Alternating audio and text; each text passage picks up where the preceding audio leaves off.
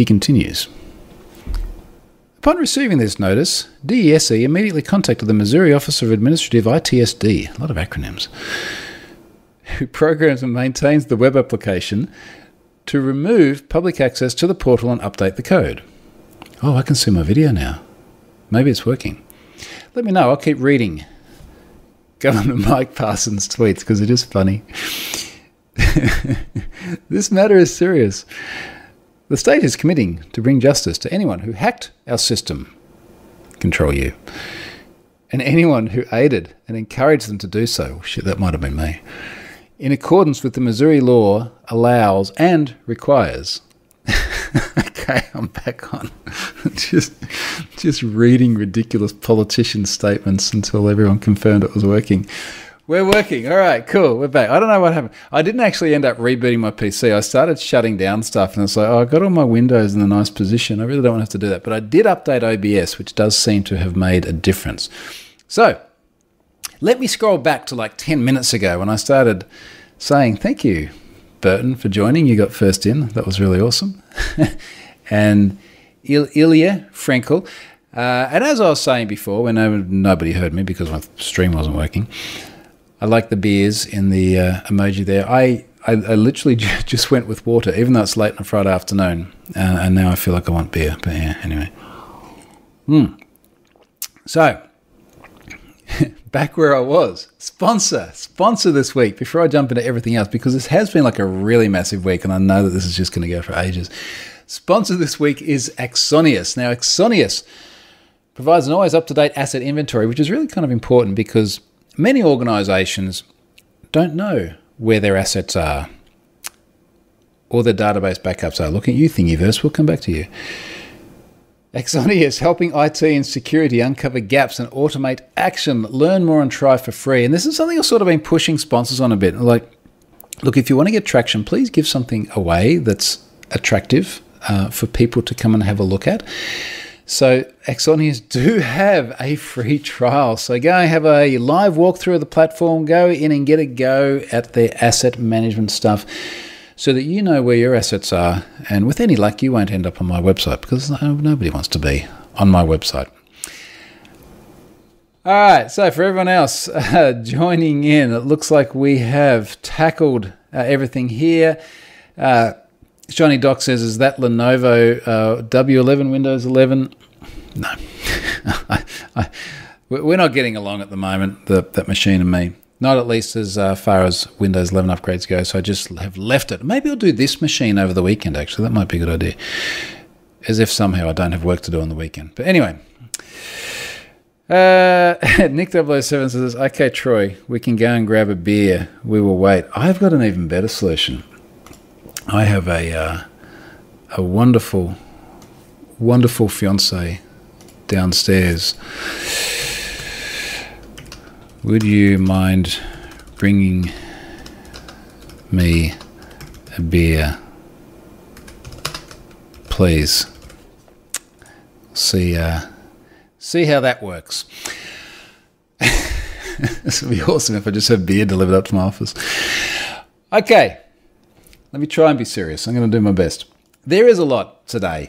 Now, I thought I had a lot before the things of the last 24 hours. So I think I'm going to actually start with some of the things that happened before that, and then we will burn time, by which time the beer would have arrived as well. And we'll see how it goes. Lars is here. Lars wants beer. You're in lockdown, mate. You don't get beer. That's the way it works. We're not, so we get beer. I get people bring me beer. Shiny Dog, hope she remembers to close that door. Which door? There's multiple doors here. Anyway, we'll come back to it. What you can't actually see quite clearly, I'm just looking at the video myself, but in my background, there are light switches. It was really hard doing this on the screen. Light switches just above the two fingers there, which have had the plasterboard cut out around them because they're about to be replaced. That whole back wall is about to be redone with some cool wallpaper.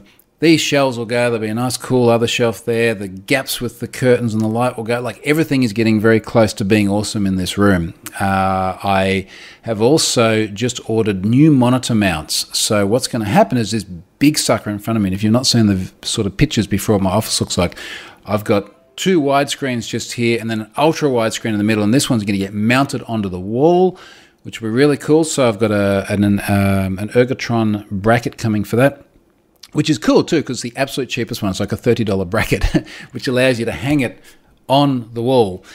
And then the camera will go on to, I ordered an Elgato wall mount, so that'll get mounted to the wall. So when I bump the desk like this, see how the camera wobbles? Won't happen anymore. And then the two wides on the side also got Ergotron wall mounts for those. So everything's going to get wall mounted. And I'm going to have to get someone to come and fit some timber into the wall so it's got nice solid mounts. But it'll be great because everything will get up off the desk. It will move back. We'll have more room. It'll be awesome. I'll send pictures. So that's good. Lars is not in lockdown. Shouldn't you be in lockdown though? Isn't all of Victoria kind of locked down to some extent or another? For folks outside of Australia, it is a very, very big place here. Victoria, one of our southern states, not having such a good time at the moment, which is where Lars is, which is a shame because I really want to come and visit Lars and actually come and see him. Maybe we'll get to do that over Christmas. That is my hope. We'll see. Now, on topical things. The first thing I had on my list here actually is Have I Been Pwned hitting 4 million subscribers, which I'm really, really super stoked about. And now this is, again, like a totally free service. You go and put your email address in there, and then when I find you in a breach, I'll let you know. And I guess what's interesting is that as the number of subscribers grows, obviously I send more and more notifications when people are in a data breach. A good example of this is the Thingiverse breach, which we're going to talk about later on. There were about 250,000 people in there, roughly. I sent more than 10,000 emails, which is interesting because that's about 4%, which is a really, really high hit rate. Normally I see like a sub 1%, 1%-ish mark. But, obviously 4%, if I get to 8 million, then it's probably going to be twice as many emails I send on an incident like that. Which is cool because someone's got to let Thingiverse people know that they've had a data breach, given that no one else seems to be doing it, but we'll come back to that. So I'm very, very happy about that number. Look, we all get a bit infatuated with big round numbers. It's a clean million. It's like, that's awesome. Hello,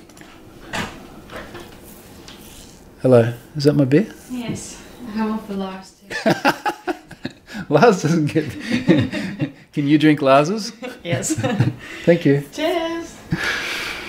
By the way, it says that this is expert beer.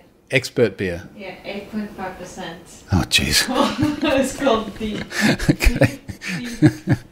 Thank you. If you didn't hear that because it was out of frame, she said this is expert beer because it's 8.5%. Hey, Lars, I think Charlotte's drinking your beer, mate. Oh, there goes not drinking this Friday. All right, where were we? Moving on. One mouthful, I've forgotten where I was up to. So we had 4 million, past the 4 million mark on Have I Been Pwned, which is super cool. The next one's going to be 5 million. On Have I Been Pwned and numbers as well, I tweeted before it. I hadn't actually looked at this since we hit this number, but early September, I passed 1 billion queries a month for pwned passwords. I looked today, it's up to 1.15, which is great. So it's grown 15% in 6 weeks, which is super, super awesome. The busiest day, or the last, actually, I think just the last, roughly the last day, was, I think, 49.11 million requests to the API in a day, which was just epic. So it was really, really cool. Ilya, cheers. Thank you. Thank you for that suggestion. It was an excellent suggestion. Oshaz just sent me a photo of the beer. This was Wolf of the Willows, Steep and Deep. It's just... West Coast double IPA, 8.5%. That's a really, really cool can as well. I wonder if I can copy the image link and put it in the chat here so everyone can see. Oh, wow. I think I can. Except it's a link to a Facebook URL, which is 245 characters out of the allowable 200 characters in the in the Facebook... in the YouTube, geez, big week of social media. In the YouTube window, honestly, I've had 2 mouthfuls of alcohol today, that is all.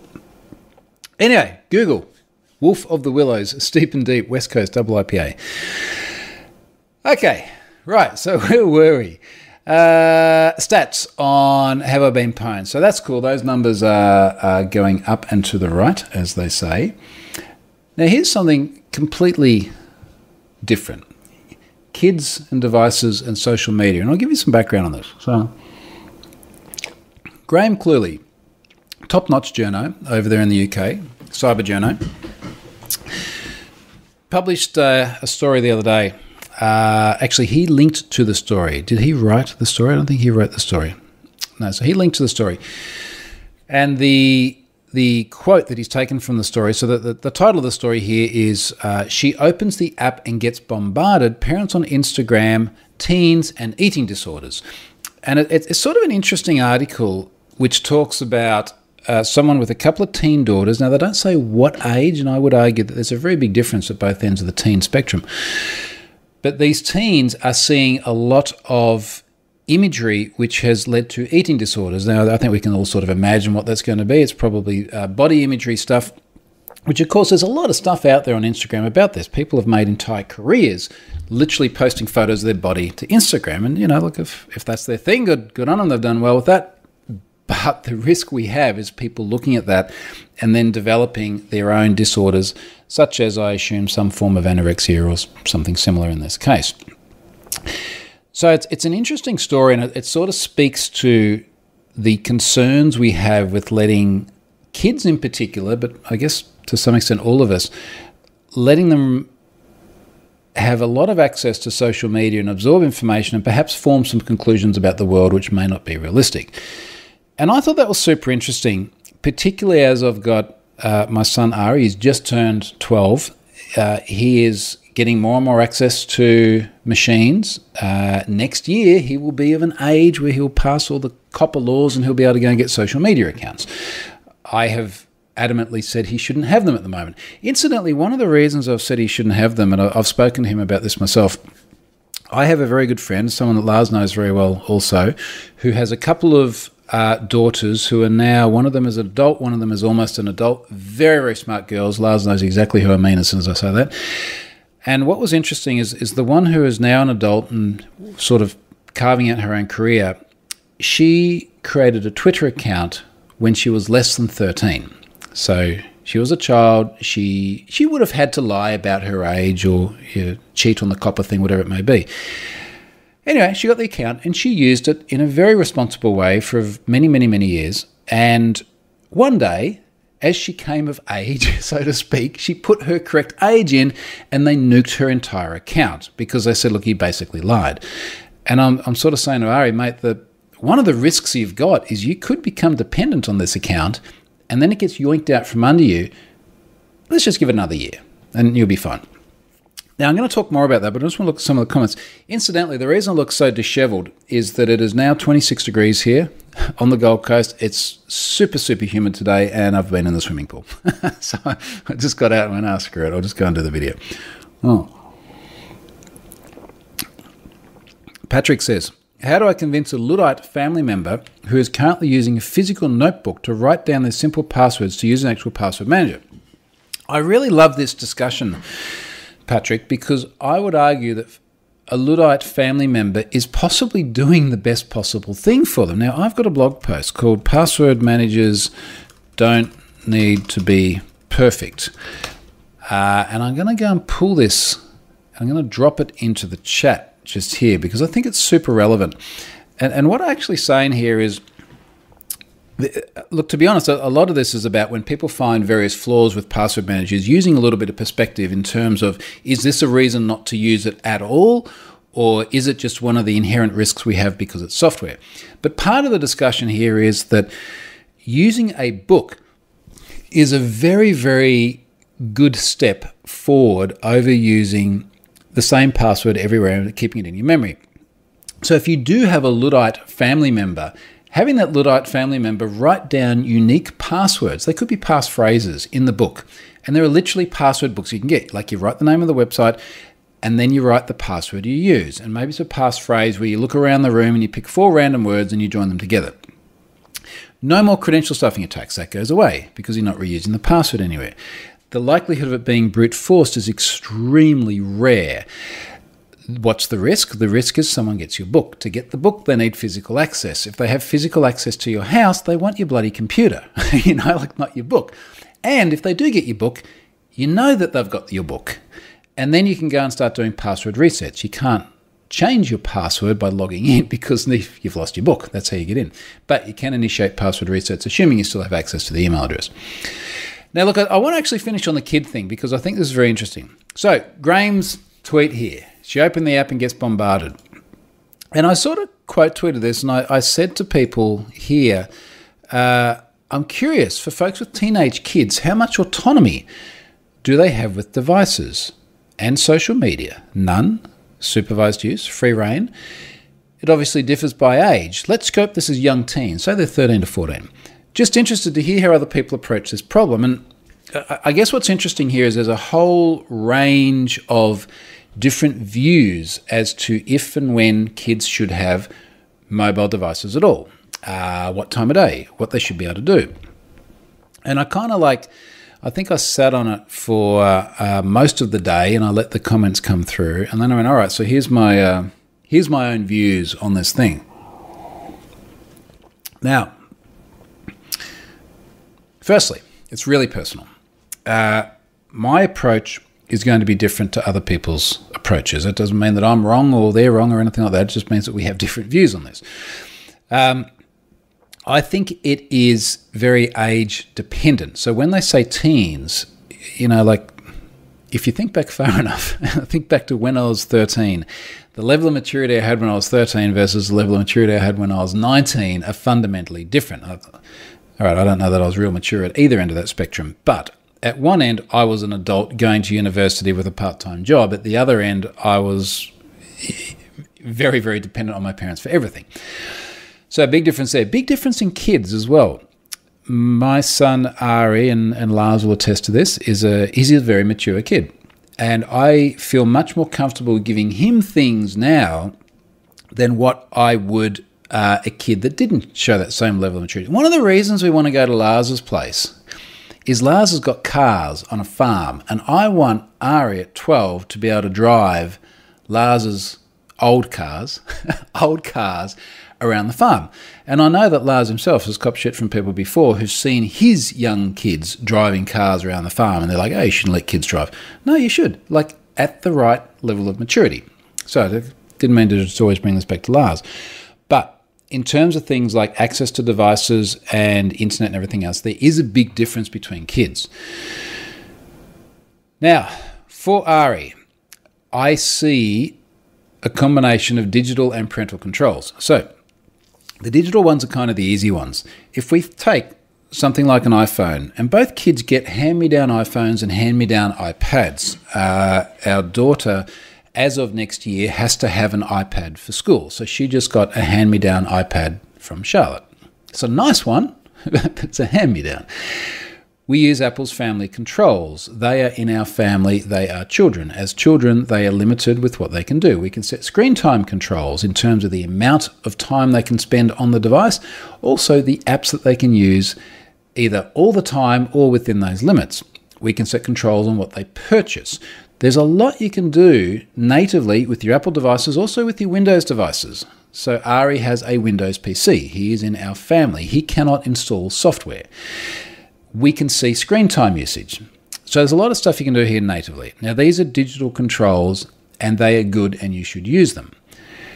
They can be circumvented. And in this tweet thread, I've got this tweet here where Ari, bless him, I tweeted this. This was 2.5 years ago. So he's 9 at the time. Same age as our daughter now. He's 9 at the time. I'll just read the tweet. I'm a responsible parent, so I use the controls on iOS to limit screen time on the old iPhone my 9-year-old uses. A whitelisted exception is iMessage. He's worked out he can send someone a YouTube vid, then watch it in iMessage to circumvent the control. So proud. So he's managed to circumvent the control. And I was proud. I wasn't angry. I was like, that's pretty clever. Show me how you do that. It's like, how did you even... And the reason I figured it out is like, I've literally set screen time controls on his iPhone So he should only be able to watch like up to a total of, say, 1 hour of YouTube in a day. Like, why is he still on YouTube? And anyway, that's how it was. Parental controls. Being able to walk past the kids and see what they're doing. And interestingly, this is something that's come from both their schools too. And I actually think a lot of what's come from their schools has actually been pretty good. There's a bunch of it which doesn't really understand how things work. I noticed that particularly at his school, where they need to have a PC, there's a fundamental misunderstanding about doing things like giving kids access rights. I helped a parent recently who was logging, I can't do it without laughing, logging onto the PC using his mother's Microsoft account, which then had access to all of her email and things like that. Interestingly, just today, our daughter's school sent advice about the iPad that she will need for next year, and they did talk about parental controls with Apple, which is great. But both the schools do talk about not leaving kids unsupervised. So I'll say to them, look, if you want to use your phone to play a game or something like that, and of course, modern mobile device, you're just a couple of taps away from being on social media. Like, come downstairs, like sit on the couch, and we'll be in the kitchen cooking dinner or something like that, and you'll be on the couch and we'll be wandering past, we'll be talking about the things you see. They both have desks and decent chairs and external monitors and keyboards and mouse and everything in their rooms because I want them to work ergonomically. So I do want them to actually work in their room, particularly for Ari with his homework. Mate, leave the door open. Like, I'm going to wander in and out. And also when you're here, it's like you're doing your homework. If you want to play Minecraft or something, ask us, and then, you'll play Minecraft and we'll still wander in and out. So I think the parental control in the soft skill form is great. Now, all of that said as well, like, they're going to get exposed to things. Now, whether it's Instagram stuff around imagery which leads to eating disorders, or whether it's porn or gore or whatever else, like, they're going to see all of this stuff. And I just think that is something that we kind of need to live with and accept and guide them through, as opposed to try and block the stuff out, because they'll get access to it one way or another. And if it's not here with us, it's going to be at one of their mates' places when they go and visit over there. So I show the kids, I don't show the kids that stuff, not deliberately, but I show them a lot around things like, I'll show them some of the abuse I get online. I get some zingers, some crazy stuff, but I can deal with it. I'm an adult. But I'll show it to them so that they see what sort of stuff happens. I've started showing Ari things like data breaches. He wants to work with me when he grows up, which I would really love. So I'll show him, this is what a Thingiverse data breach looks like. For example, I'll come back to Thingiverse. I just think it's really interesting for them to see that, particularly data breach stuff, because it's like, mate, everything that you put into a system, somebody might take one day. So if you put, it could be anything from personal messages through to photos, through to videos. Somebody could take that one day and use it in a way that you weren't expecting. So that's my view of it. Hard controls with soft controls and lots of parental, I would rather say parental engagement than parental supervision. All right, let's look at the comments. Some comments about beer. Shiny Doc loves being able to watch this live. Thank you for being here. That's good. Strata says beer's gone straight to my head. No, not yet. I just had to reacclimatise. Speaking of beer, John is here from Belgium. We have had many beers in Belgium before, haven't we, mate? Feels like a long time ago.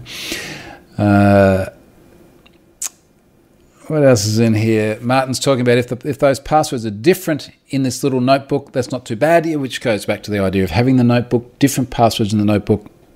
Job done. That is a large part of the problem. And just think about it. If you do have unique passwords, even if they're not great unique passwords, credential stuffing goes away, because you no longer have one data breach where passwords are weakly protected, for example, in Thingiverse, and then they get cracked, and then you're in a dictionary somewhere, and that dictionary is being used to log on to all your other things. So there's that. That helps. What else we got here in the comments?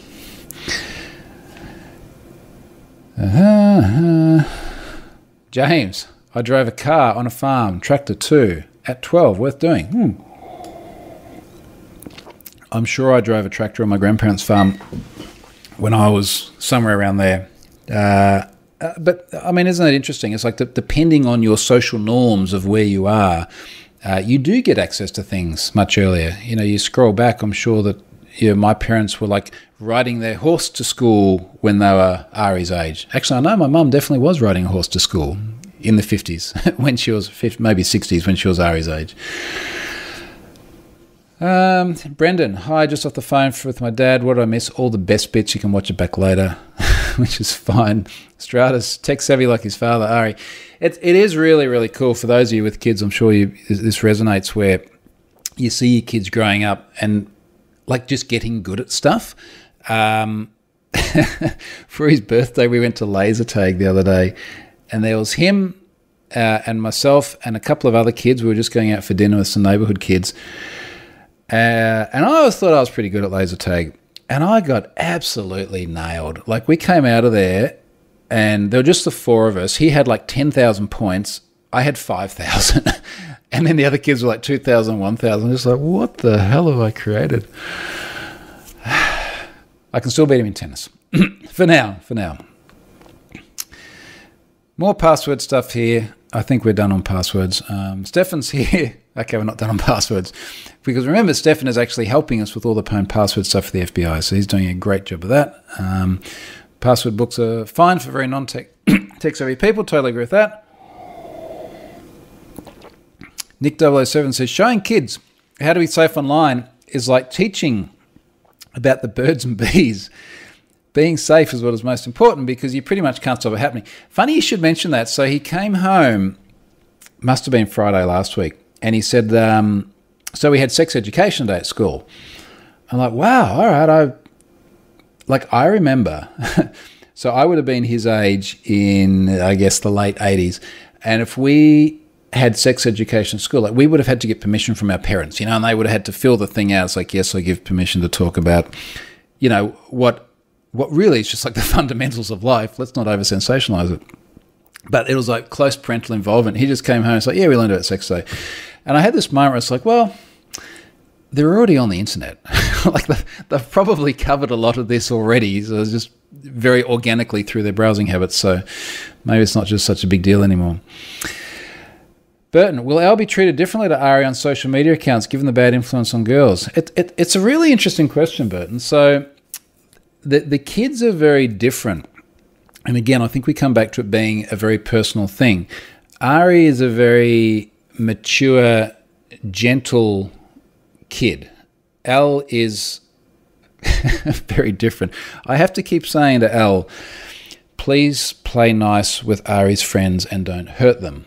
And that's the truth. And I know I don't know if Lars is still here, but Lars will back me up on this. She is that kind of kid, which, I don't know, maybe that's good for a girl to be extra strong and assertive. But I'll honestly have to wait and see. She's certainly becoming more conscious of appearance and things. I think so far in a pretty healthy way. I think certainly Charlotte gives her some really good influence there in terms of the focusing on the right things. But we'll have to see, mate, when she gets to that age.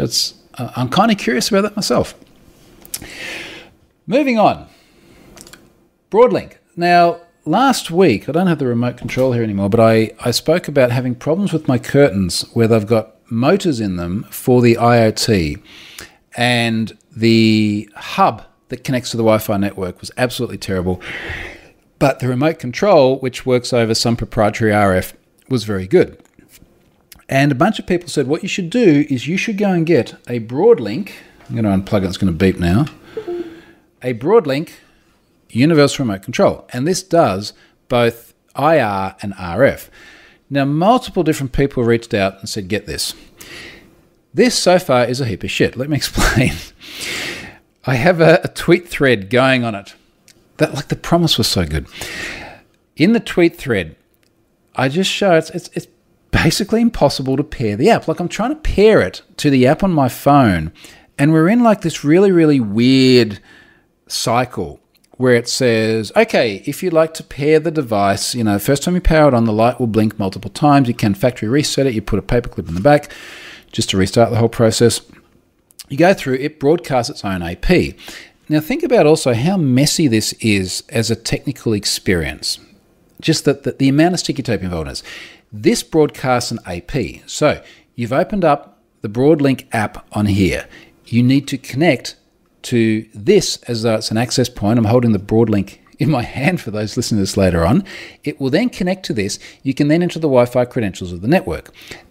The Broadlink will then try and connect to the Wi-Fi network and stop broadcasting its own SSID, which means that the phone is now disconnected. And now the app is hoping that the phone can then find the Broadlink on the network and that they can talk to each other.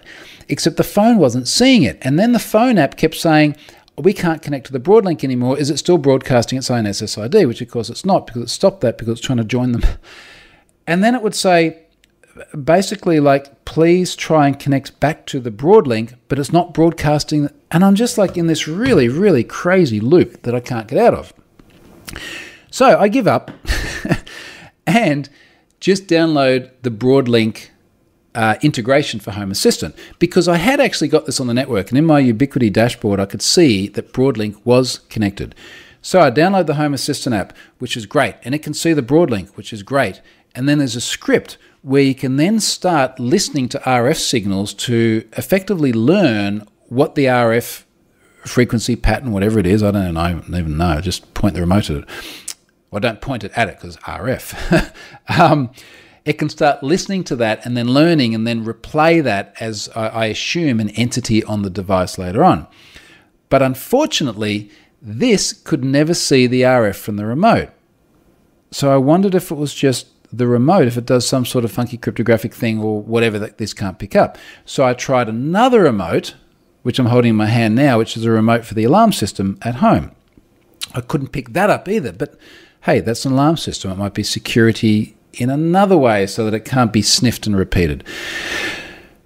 So far, this was a pain in the ass to connect, and I never got the client app working, and now it can't seem to pick up any RF whatsoever.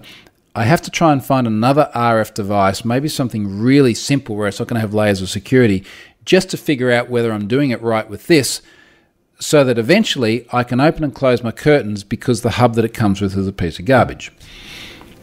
Any questions?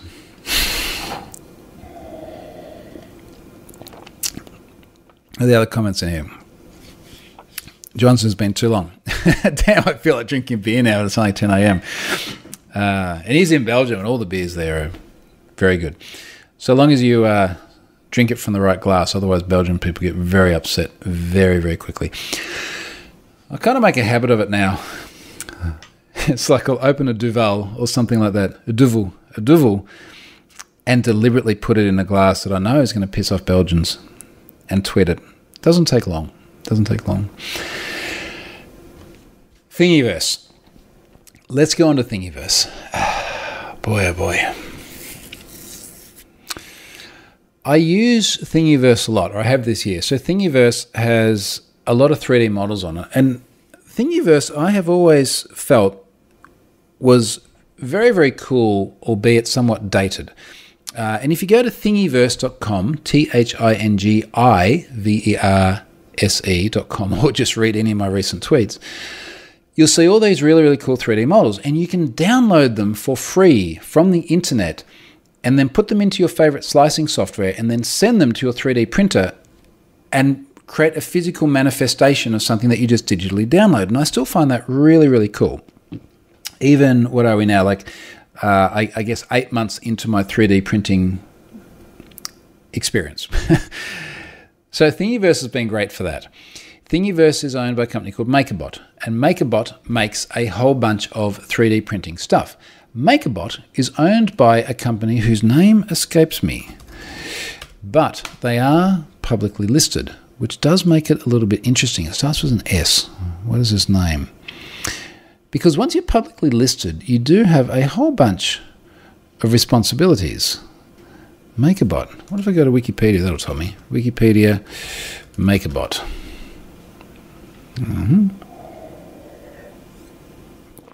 Parent, Stratasys. So Stratasys is a NASDAQ-listed company. What are they worth? Oh, they've got revenue of $668 million USD. That was in 2017. Operating income, $30 million. 2,266 employees. Interesting. Not a massive company, but big enough. You kind of go, look, if you got hundreds of millions of dollars of revenue, you could probably get a few things right. Maybe not with Thingiverse, but you get some things right. So someone reaches out to me, I think it was Friday last week, because it was Saturday that I tried contacting Thingiverse. So I reach out on Friday. In fact, I can tell you who it is because I put that in the notice on Have I Been Pwned because I asked for it. It's a company called Dehashed. And Dehashed runs some cyber services related to data breaches. They have sent me a lot of data in the past. I speak to people there. They seem like very nice people. Certainly they send me very, very valid data for the sole purpose of helping people understand their exposure in data breaches. So they send me this, and I do my usual verification thing, which usually amounts to taking some Mailinator addresses, checking the password reset. Do they get passwords? Yes. Okay. Almost certainly going to be legit. I can't find anything on the public domain about a Thingiverse data breach. So I go to Thingiverse and I find the Contact Us form and I fill it out and I submit it. And then just to double down, I go to Twitter, to Thingiverse, and they have DMs open. So I send them a DM. This is Saturday morning my time. Nothing. Like nothing comes back. It's just crickets. During that time, I look at a popular hacking forum that I don't mention by name just because I frankly don't want to encourage more redistribution of data. But anyway, I go to this forum and Thingiverse is on there. So people are exchanging it and everyone's going, yeah, high five, thank you very much for posting this. So obviously a lot of people now have it. And we get through like 3 days later and I haven't heard anything. So I tweet publicly, does anyone have a security contact at Thingiverse? Now, when I tweet that, people do draw conclusions very, very quickly. And not too much later, after that, someone from MakerBot contacts me. Now, this is private communication, so I'm not going to relay what was in there or even the role of the person, other than to say that the title didn't give me a lot of confidence that this was going to be handled in the way that I would like. Leave it there. And I go, okay, look, you've allegedly had a data breach. Here is the link to the forum talking about it. And there is data available for download there. And there are samples as well on that forum. You really should have a look at it. And basically, we went backwards and forwards with me going, okay, so when are you going to issue your disclosure notice? When are you going to let people know? And I got a very, very non-response response. And in fact, if I do open up my Thingiverse thread, I can tell you exactly what it said. Because I do think that this is particularly relevant to the story. Back here. This began with me sending them data last week, 3 days. I send them an email. I believe it's highly likely the breach is legitimate. Early Wednesday, they said they're looking into this. A couple of hours later, I asked for a disclosure notice so I can point impacted HIBP subscribers to it. No reply. So 24 hours later, I advise I'm notifying my subscribers in the coming hours. How about that disclosure? Now, their quotes were, we're taking this matter very seriously. It is, as soon as they say we take security seriously, it's like it's going to go downhill from here. We are taking this matter very seriously. And they expected to issue a notice, exact words here, in due course. Not today, not at 5 o'clock, not by close of business, in due course. So I'm now like 6 days in, and I'm like, well, what am I going to do? Now, I also got a DM from someone, this is all in my public tweet thread, DM from someone who says that they've got a backup file exposed. And I didn't ask them for details. I don't need to know that information.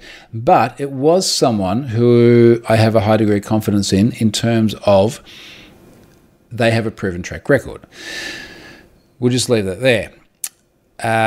And then later on, they said the bucket is set to private now. So clearly they realized that they had exposed data and then they locked it down.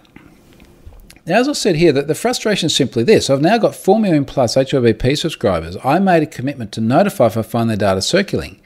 If I don't tell them, I let them down. If I tell them too early, I put the impacted company in an awkward position. Now, it's a little bit hard to sort of get the emotional nuance across in a tweet, but because a few people are like, well, it's on a public hacking forum anyway, just load it, it's public. I get to still run this service almost 8 years later because I'm super, super careful about this stuff. There is so much data, I could just go YOLO and just publish it. Like probably billions of records in total now. And it would get a lot of press and a lot of traction, and I'd probably get some nice donations and things as well. But I might also get sued, which I don't want, because if that happens, it really, really severely limits my ability to continue running the service. So I have to continually walk this tightrope of how do I push hard enough to get a company to do something, but not so hard that they do something I really don't want them to do.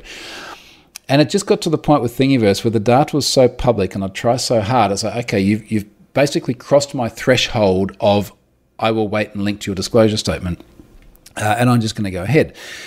Now, part of the problem is they had things like SHA-1 hashes without a SALT, which is... We are judging people today by the decisions made a very long time ago. Apparently it was about 2016 they started rolling to Bcrypt. Look, even 2016 was late, but I mean the LinkedIn data breach was 2012. The data surfaced in 2016. That was SHA-1 as well. So, yeah. But the point is that when you got a whole bunch of SHA-1 hashes there without a SALT, even SHA-1 hashes with a SALT, they're going to get cracked super, super fast. So that's not great. 228,000 is the correct number of real email addresses. I said I thought it was about 250,000. Highballed it just a little bit. Now, here's something that was very interesting, and this has sort of come up in a lot of discussion since.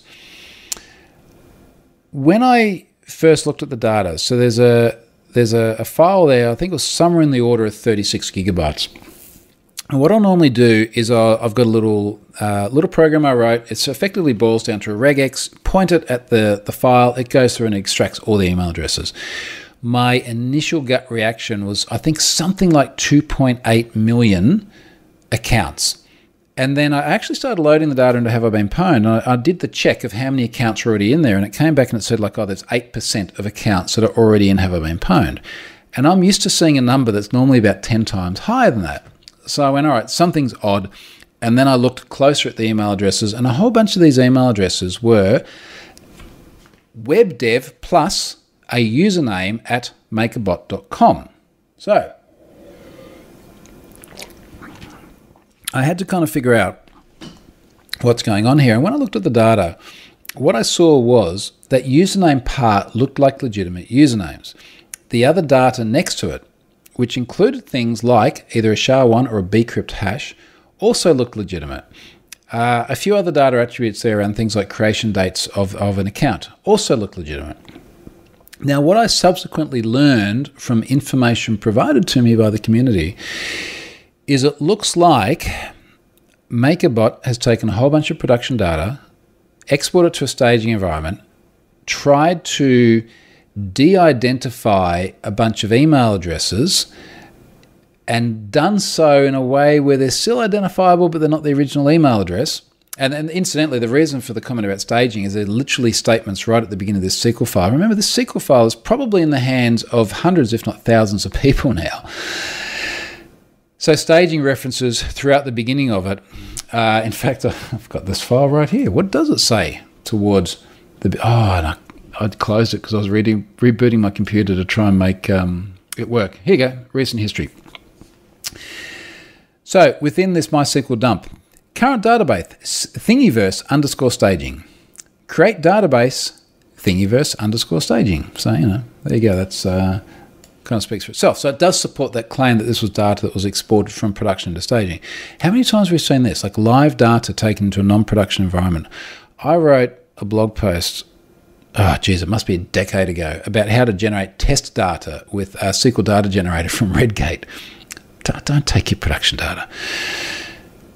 So what seems to be interesting here, and the relevancy of this, is that Thingiverse are, I'm just going to say it directly, they are drastically misrepresenting the significance of this breach, in part it seems, by not acknowledging that all of these accounts here that are webdev plus username, and remember, someone's username is, for all intents and purposes, personally identifiable, because so many people have unique email addresses that either align with the alias of their email address or they've used in all these other places, many of which have been breached and now sit alongside their actual email address and their phone number and everything else. So when you expose someone's username, the assumption is that you're exposing their personal information. So this is enormously relevant. The highest ID in the user table is about 2.8 million.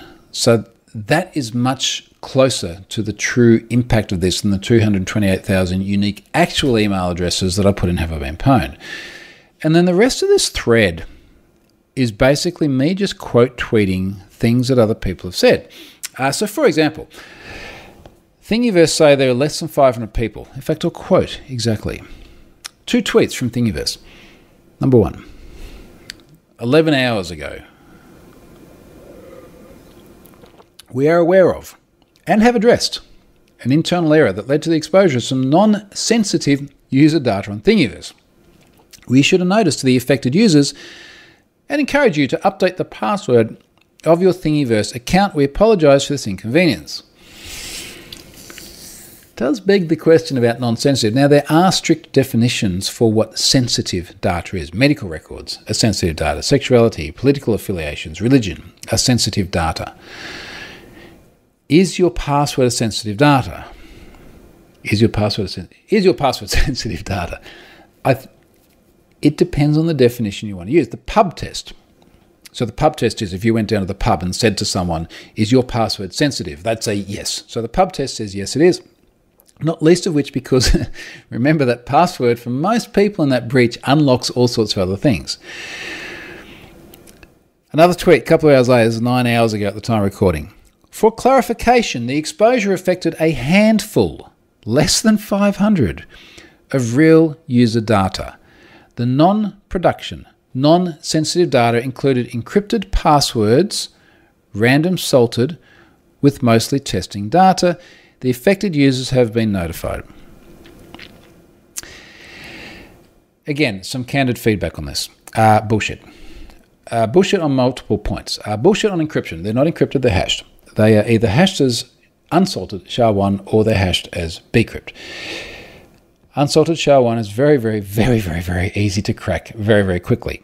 Bcrypt is still crackable depending on the strength of the password and how much time and how much energy people want to invest in it.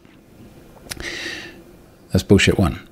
Bullshit 2 is less than 500. Now here's how I know that's bullshit.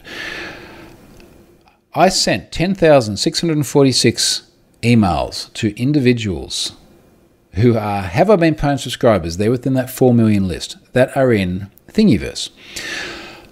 I also sent a further 1,028 emails to subscribers monitoring domains. This is people that have demonstrated they control the domain, and then there are emails in this breach that have aliases on that domain. So all said and done, I've sent, round numbers, 12,000 emails. And I have not had a single reply from anyone saying, I didn't actually have a Thingiverse account. And trust me, I get replies very, very quickly if people don't know why they're in a data breach. The Epic data breach recently, perfect example. They scraped a bunch of Whois records. So people like me were in the Epic data breach without ever knowing what Epic was.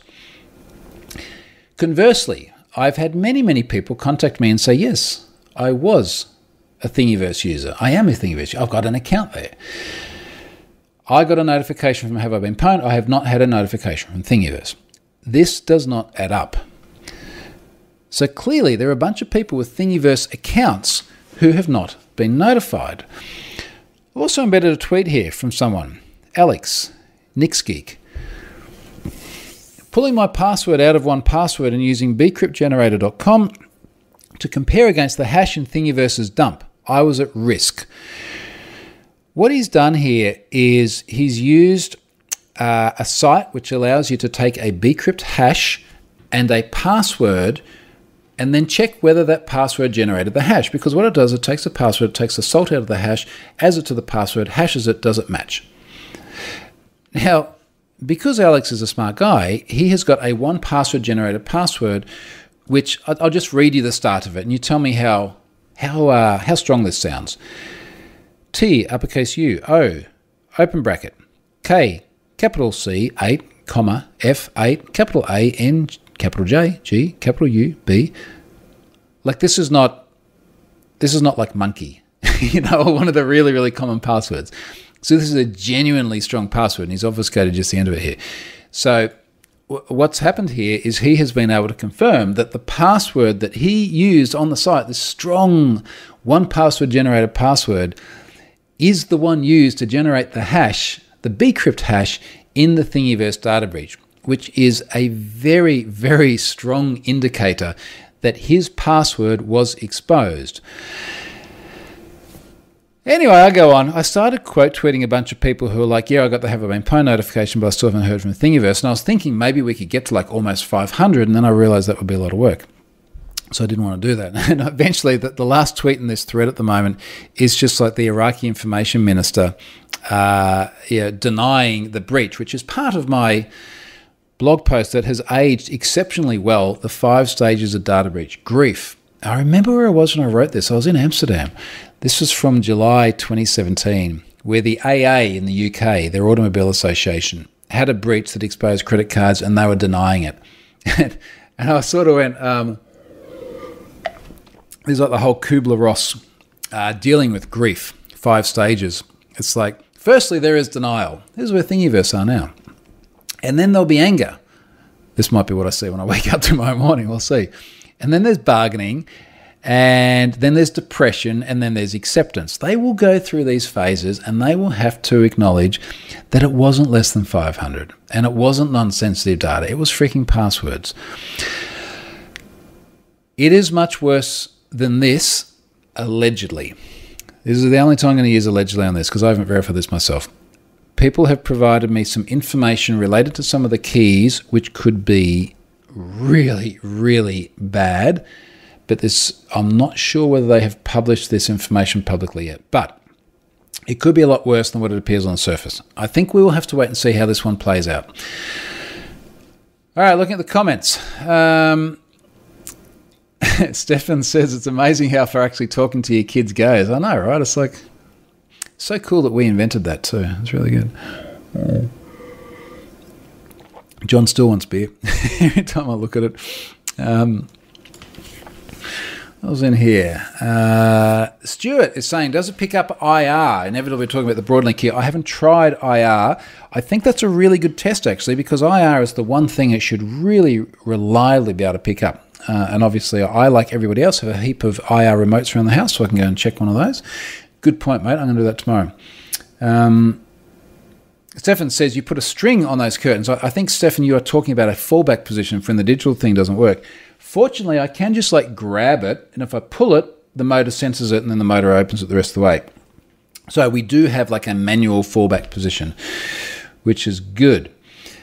John is happy with my pronunciation. I assume that was the duvel. There you go. About that.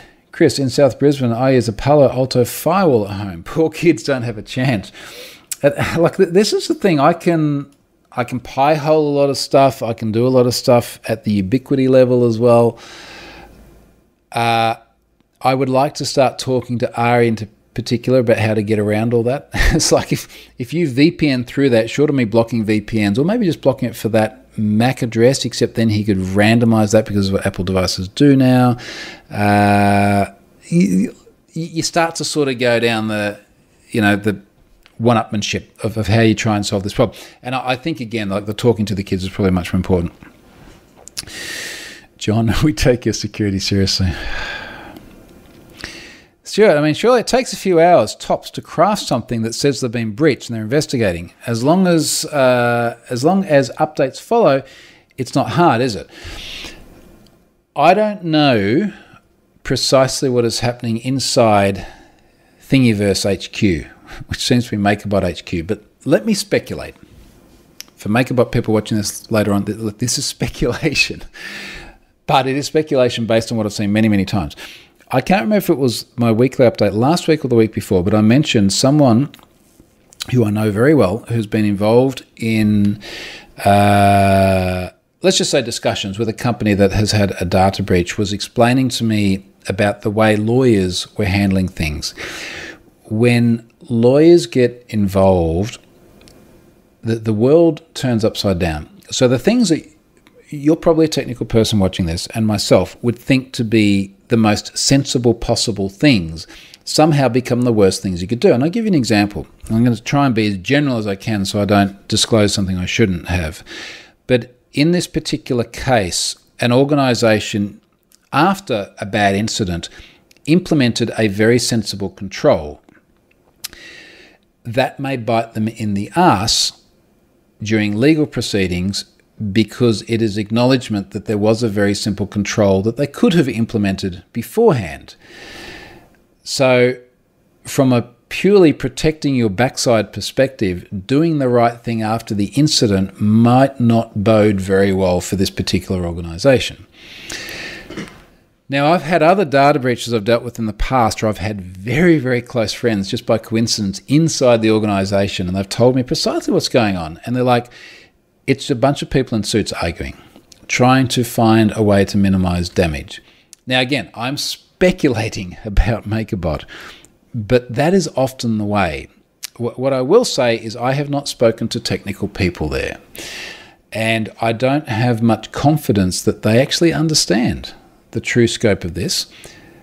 And I also know that it is very likely there are people at, I'm not sure if Thingiverse still stands as a separate entity, or certainly people within MakerBot, there will be people in there watching this tearing their hair out with frustration. And I don't want to sort of imply that the people in there are deliberately doing the wrong thing because they're constrained by the organisation. I know for myself, from 14 years with Pfizer, there are many things we did, sometimes related to security as well, where it was infuriating to watch the way the organisation handled it. It was the wrong thing to do for the customers in terms of communication and transparency and honesty, but it was probably the right thing to do for the organisation. And that's their priority. Some people are going to get pissed at this, but they belong as part of a publicly listed company. Their number one accountability is to shareholders, and they're going to protect the organisation to the fullest extent they can. So I don't think this is surprising. It's shitty, yes, and I would argue if it was me in there and I had any sort of influence, I would handle it differently. But it's not. So here we are. I think they could do a lot better. Okay, what else is in here before I move on to the very last topic? There's a comment from James here. Education is better than the tech wall. Great, I think we all agree on this. David, if your kids have a phone, they can tether. Best to chat with, not to, the kids, rather than try and manage them at network level. So while we're back on kids, one of the things that both my kids have really been enjoying is listening to Darknet Diaries.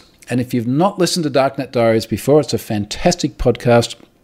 I've been on a couple of times. It's not fantastic because of that, but I've sort of spoken to Jack. He tells wonderful, wonderful stories, and they're stories that the kids have really enjoyed as well. If you want a story you can listen to with your kids, there's one called Jenny, and my kids have listened to it twice now. And she's a physical penetration tester, and she talks about how as a little kid she used to break into buildings, and then she starts getting serious jobs before physical penetration testers are really a thing. And I love the enthusiasm my kids get from listening to Jack and his stories. And I would like to give them as much information as possible about this and feel that they're empowered to use technology in a good way. So, yeah, give them that. That's awesome. Brendan, lawyers talking about things they have no clue about, fire them. Well, I guess the problem is that if we want to talk about people talking they have no things that they have no clue about, we will talk about Missouri in just a moment. But the thing that lawyers, I guess, do understand is covering asses, mitigating risk, damage control. This is what they do. And unfortunately, that's not always consistent with the values that we would hold as technology people. Nick 007, organisations have to protect themselves. Message retracted. Okay, maybe you changed your mind on that. Brendan, speaking of Pfizer, I'm double jabbed now. It's oddly satisfying saying this. Good on you, mate. So, yeah, so am I. We got done.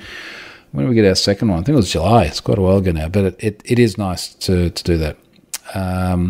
Burton, did you fully recover from your video accident? I had a wakeboard crash which is not unusual. But I think it was Tuesday. My good mate, who lives very close to here, calls up and he's like, have a look at the water. Like, the water's just glassy. It was overcast. It had been raining a bit, but the water was just like silky glassy. He's like, let's go wakeboarding, which is code for, can you please bring your boat over to my house so we can go wakeboarding? I sort of said to Charlotte, it's like, hey, do you want to be like a spotter? So we drive over there and we go out and we're wakeboarding. And for context, we set the speed at about 21 mile an hour. For some reason, the boat wants to do everything in imperial. That's the speed of the boat. When you pull in hard on the wake, you'll be doing quite a bit more than that. I felt super uncoordinated that day, and I was jumping from one wake trying to land on the other side. It just wasn't quite far enough. I got off kilter. Long story short, I just went backwards and like smacked my head on the water. I just felt like hitting concrete.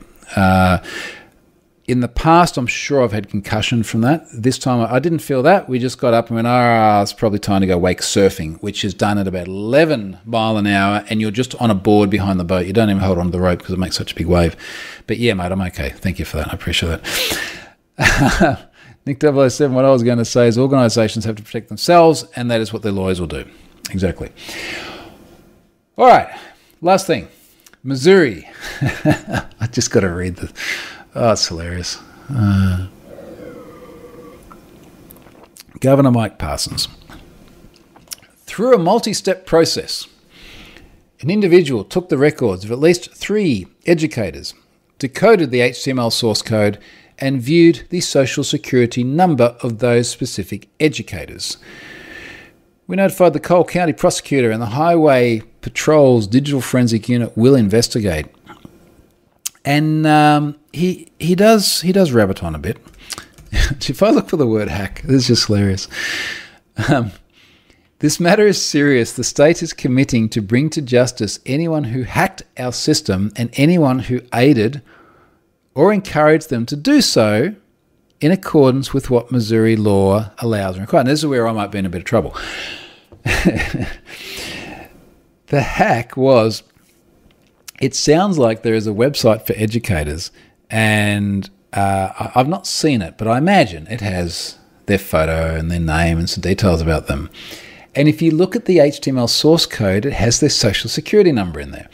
So someone, let's use the technical term, cocked up royally and put the social security number of educators in the HTML source. Now, I don't know if it was in a comment or if it was in an attribute of a tag, or maybe it was in a hidden field, who knows. But they put the social security numbers in the source code. And someone literally went like F12 DevTools, and they found it. And this reporter reported it to them. They fixed it, and then he wrote about it. And now we've got this bloke who's saying that they've hacked the system. And then he goes, he keeps doubling down. It's the next tweet. A hacker is someone who gains unauthorized access to information or content. This individual did not have permission to do what they did. They had no authorization to convert and decode the code. It's source code. You sent it to them. It's like, this is the way the web works. I've been doing web development for 16 years. No, it's 26 years now. 95. I have hacked so many websites. I have viewed so much source code. And where I think I made it worse for me is, and I'm just waiting for the lawyer letter now. I tweeted, it's a few hours ago. You know what I'm going to do? I'm going to put this tweet in the comments here. I'd like everybody to go and retweet this like immediately. I tweeted complete step-by-step guide to hacking Gov Parson MOs. I atted him because why not? Website. Number 1. Press F12. And then that's it. And then there's just like a screen grab of the source code there on the page. And this is absurdly stupid. Now, in defense of Governor Mike Parson,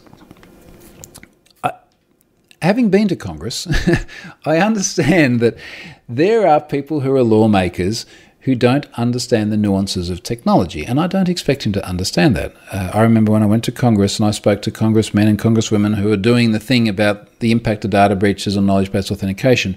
These people had to go from that hearing into hearing about the opioid epidemic. Now, these are two fundamentally different topics, yet they had to be across it. And the reason they're across it, or the way that they're across it, is they have staffers, and the staffers explain to them how the thing works. I spent a lot of time with extraordinarily smart staffers who understood all the ins and outs of data breaches and technology and security and all this sort of stuff. And I imagine there were other staffers that they spoke to later on who were healthcare professionals that understood the impact of opioids on individuals and their society and all the rest of it. So I don't expect this guy to understand it. But someone behind him has got no fucking idea what they're talking about. And he has to wear that because ultimately he's the mouthpiece. And honestly, the discussion this guy should be having right now is how far up the arse do we kick the person that gave him the advice to say this? So he's accountable for it. They're his words. But I think there's got to be some very serious questions asked by Governor Mike Parsons about this.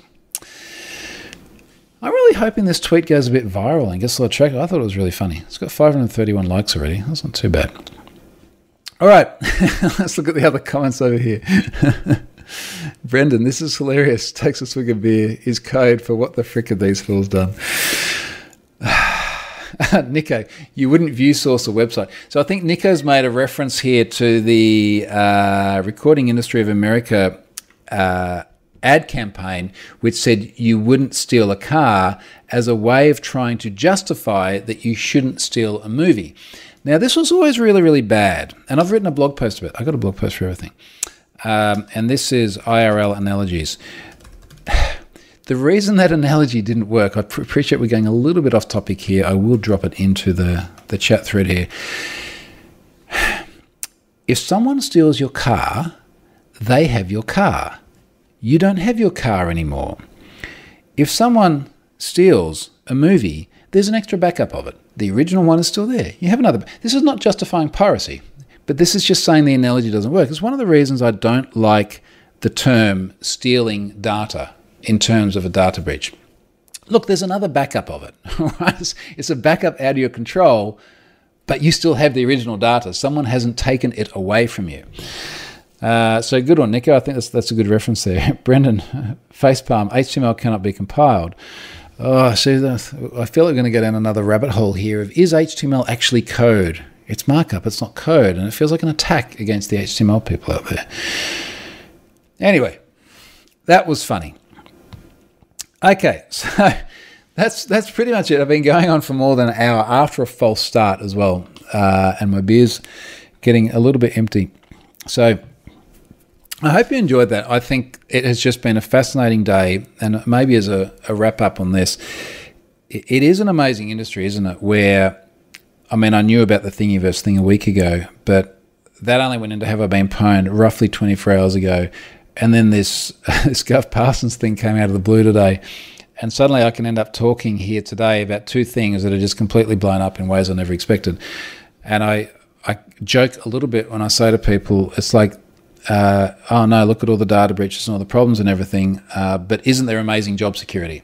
And it's true, because there's such a vacuum within this industry of people that can stop this sort of stuff from happening and actually do so in a I guess a well thought out and well articulated fashion. So look, if you're not in the InfoSec industry already, there's a lot of space for you there. Thanks very much for watching, folks. I'm going to head off now, and I will do this again earlier in my day, Friday next week, probably 10 hours-ish earlier next week. And I'm sure there'll be many other crazy things that happen between now and then. Thanks for watching.